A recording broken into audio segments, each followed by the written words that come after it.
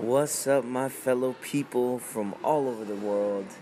Welcome back to the John B. Journey Daily Radio Show. It's been a busy day here at work. I feel like I've been working non-stop, which I have been.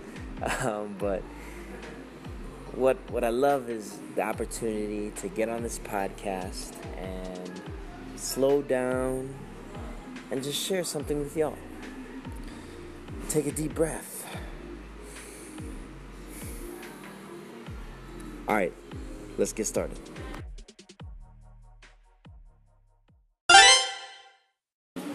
It is Tuesday, August 28th. So it is the second day of the second week of my podcast, where the topic is the number 2.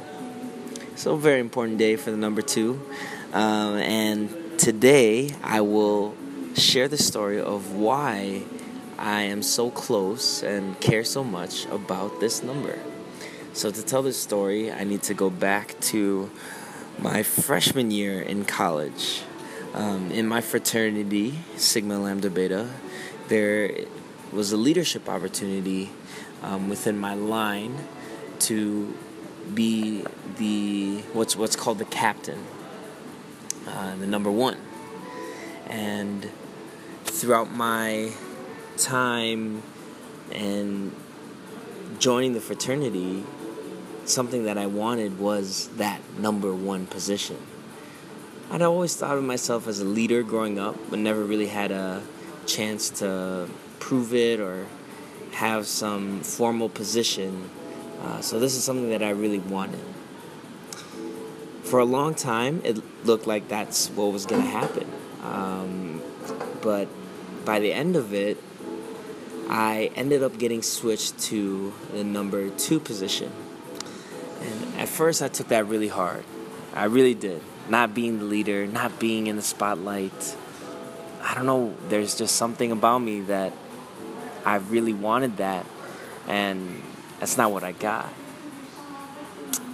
As I said, I was salty, but there's that song, "You can't always get what you want. You can't always get what you want.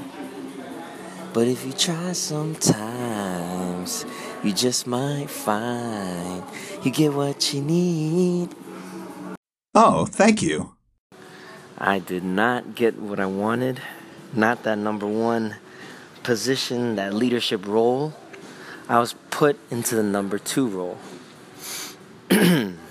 Now, as I said, definitely the salty vibes were there for a while, but over time what I started to realize is that even though I consider myself a leader and I have leadership skills, it's important to also know how to be a strong supporter, know how to be a great supporter. There's times in your life when you won't always be the one leading. I know that's happened for me. And I think what that lesson taught me in my freshman year is it's not about the position. It's not about this title or role. It's about the team and doing what's best for the team. So for me, being number 2 taught me, learn how to be a good support person.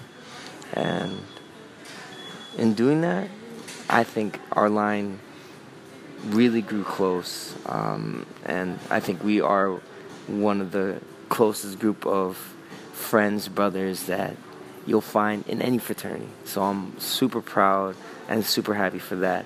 And I'm definitely not salty at all. Actually, I rep the number 2. I don't know if y'all haven't figured that out yet. But ever since then, you can know me, my alias, as the Dirty Deuce. Ask about me, El Base 71. So that's my story about the number 2. That's how I learned how to be someone of support and not always have to lead and be in the spotlight.